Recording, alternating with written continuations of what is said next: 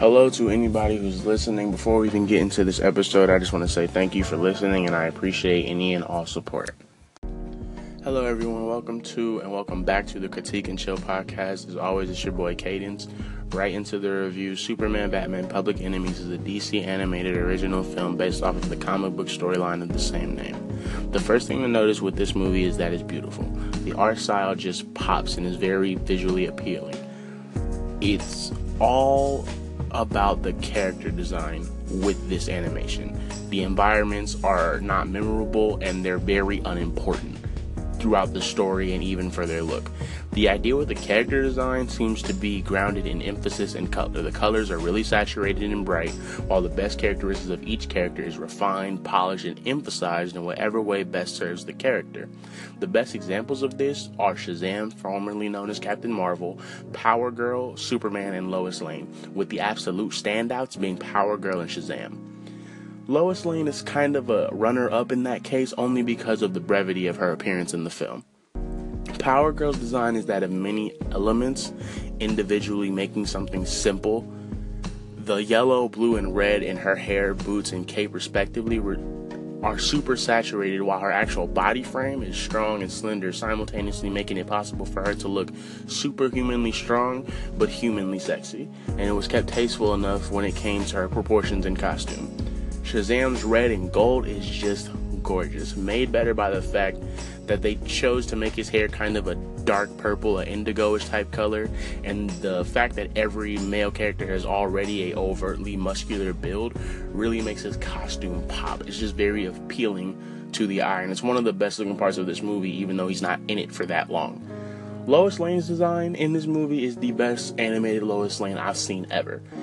The burgundy dress she has on, along with the black, somewhat dark bluish hair that she rocks in this, gives her actual character design. Like, even if the camera doesn't zoom in on her, you know, oh, that's someone important. Because in most cases, Lois Lane is just lady who's with Superman, and that's as far as it goes. Before I even get any more into the aesthetics of the movie, like most comic book movies, the plot, bar a few exceptions in terms of superhero movies, is just a vehicle for the spectacle. It comes complete with paper-thin motivations, glossed over minutia, and severe deficits of common sense. So I'm gonna just overlook the plot because it's not important in the slightest. Clancy Brown is the star of this movie. He's the first listed credit and he is the most deserving of it. His voiceover is the most accurate that I've ever heard for Lex Luthor in terms of his character. It's gentle and strong, but it does well at conveying an undertone of ulterior motive. He's definitely my favorite Lex Luthor voice actor, and his performance climaxes when he delivers the line, "I know evil," which is ironic and brilliant for reasons that you should really just watch the movie to fully comprehend. Now, for all the praise I gave the character design, it does have its missteps. What makes Shazam and Power Girl's design stand out is how emphasized every element of their character is without being overbearing.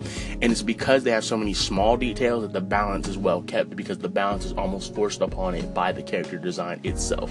But there are two cases where this doesn't work, and one where no work was put in at all. The two aforementioned cases are Major Force and Captain Atom, they're already two sides of the same coin, and they're just big dudes in suits. They're really boring. The only variation is Captain Atom has boots and gloves, and Major Force is just two colors and a logo. The case where no work was put in was Starfire, and it hurts that much more because she's my favorite character in this movie in terms of what she means in the comics, and she's one of my most favorite superheroes of all time. So to see her handled so poorly in this movie it leaves a bad taste in my mouth. Even though she's voiced by Jennifer Hale, she has no dialogue and is just bland. She isn't even introduced in the beginning like the rest of the heroes. She's just shoehorned in there. It's to the point where she looks, behaves, and feels like she should be in a different and much more visually boring movie. In the next segments, I'm going to get into the fight scenes, but right now we're just going to get into a quick interlude.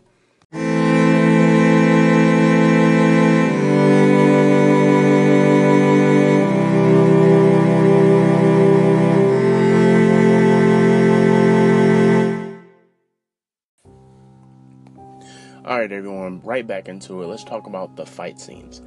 The fight scenes in this movie have so much dialogue and breaks in between the action that there's not a lot of room for the continuous action-packed and fully animated combat. but good God, when it happens, it happens. Metallo and Superman's fight scene is very much start and stop, but when they really start throwing them hands in the beginning, they feel extremely powerful.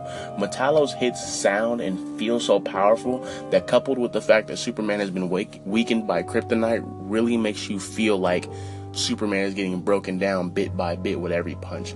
And the punch he delivers to get Metallo off of him feels very much like it's the last little bit of strength he could muster in his weakened state, which is all exemplified by the super powerful and vibrant designs of the character. This fight, however, has its flaws. Aside from its stop and start nature, one particular thing that stood out to me, Metallo, who is essentially the Bane to Superman's Batman, thought that he by himself could kill Superman and Batman on his own, even though he's been fighting them both for mostly the entirety of his super criminal career, and at this point I feel like he should know better. The Shazam and Superman fight is so good despite its brevity, because we finally get to see a fight between two super strong A-list superhumans of similar build throw actual punches. No bullet dives, no shenanigans. And it's well contained and intimate enough to almost like a boxing match, with Shazam hitting Superman with a combo that presses all the buttons that the Metallo fight did. And this is made that much better by the idea that Superman is finally getting it handed to him by a kid who's just in a man's body.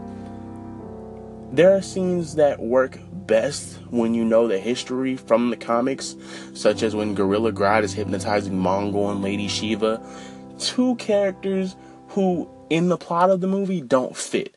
And as a comic book fan, you start asking, why is Mongul here? Why is Lady Shiva here? But then we figure out that Grodd's controlling him, and it's like, oh, okay, so I wasn't crazy for thinking that. But if you don't know the comics, then none of that would all fall on deaf ears. Power Girl being so down for Superman immediately makes sense if you understand that Power Girl is essentially Supergirl from another dimension. She's totally Superman's cousin, just not that Superman. Her Superman from another dimension. So Superman's like her only liaison to the world she's currently in, because she has no way to get back to where she's from. If you know the comics, it's good to see that every character is not given the Captain Atom and Major Force treatment of being irrationally different than their comic counterparts. Superman, as always, is incompetent, and he's still holding back, and he's still going out of his way to not severely beat his enemies when it's not even that hard. Like, he has no problem with punching them, but he goes through these crazy lengths just to not do it. There's a scene where he's fighting Silver Banshee, and she is just letting him have it. She is screaming in his face, she's scratching him, and he's like, how could I best stop this? Instead of using my super speed, my heat vision, my ice breath, I'm going to take her to space so she passes out. And it's like, okay, that works, but that shouldn't be the case. You shouldn't just go to that. And Hawkman shows him the errors of his ways when he pulls this gauntlet out of nowhere when Superman is flying him up to space to make him black out too, and just steals on him. And it really is, even though Superman's the hero, it's just cool to see that, because it's like, Superman, stop doing the most. Just fight. You don't have to do the Superman thing all the time, especially when it's people who are on par with you. Aside from small things like Giganta, a personal favorite supervillain of mine, being in the movie, which really just helped the experience for me, and the fact that the central score they played for the opening and closing credits is pretty good, the movie is a good watch despite its missteps, and is definitely worth the watch if you like superheroes. And while the movie gets better if you're knowledgeable in DC Comics, it's not a must. In short, it's good and it's worth your time. Before I end this episode, I just want to thank everybody for listening. Be sure to go and follow me at Critique Chill on Twitter. That's where I'm going to be posting any announcements, and when I get a big enough fan base, I'll be asking questions, trying to figure out what to review next, and stuff like that. But until then, thank you.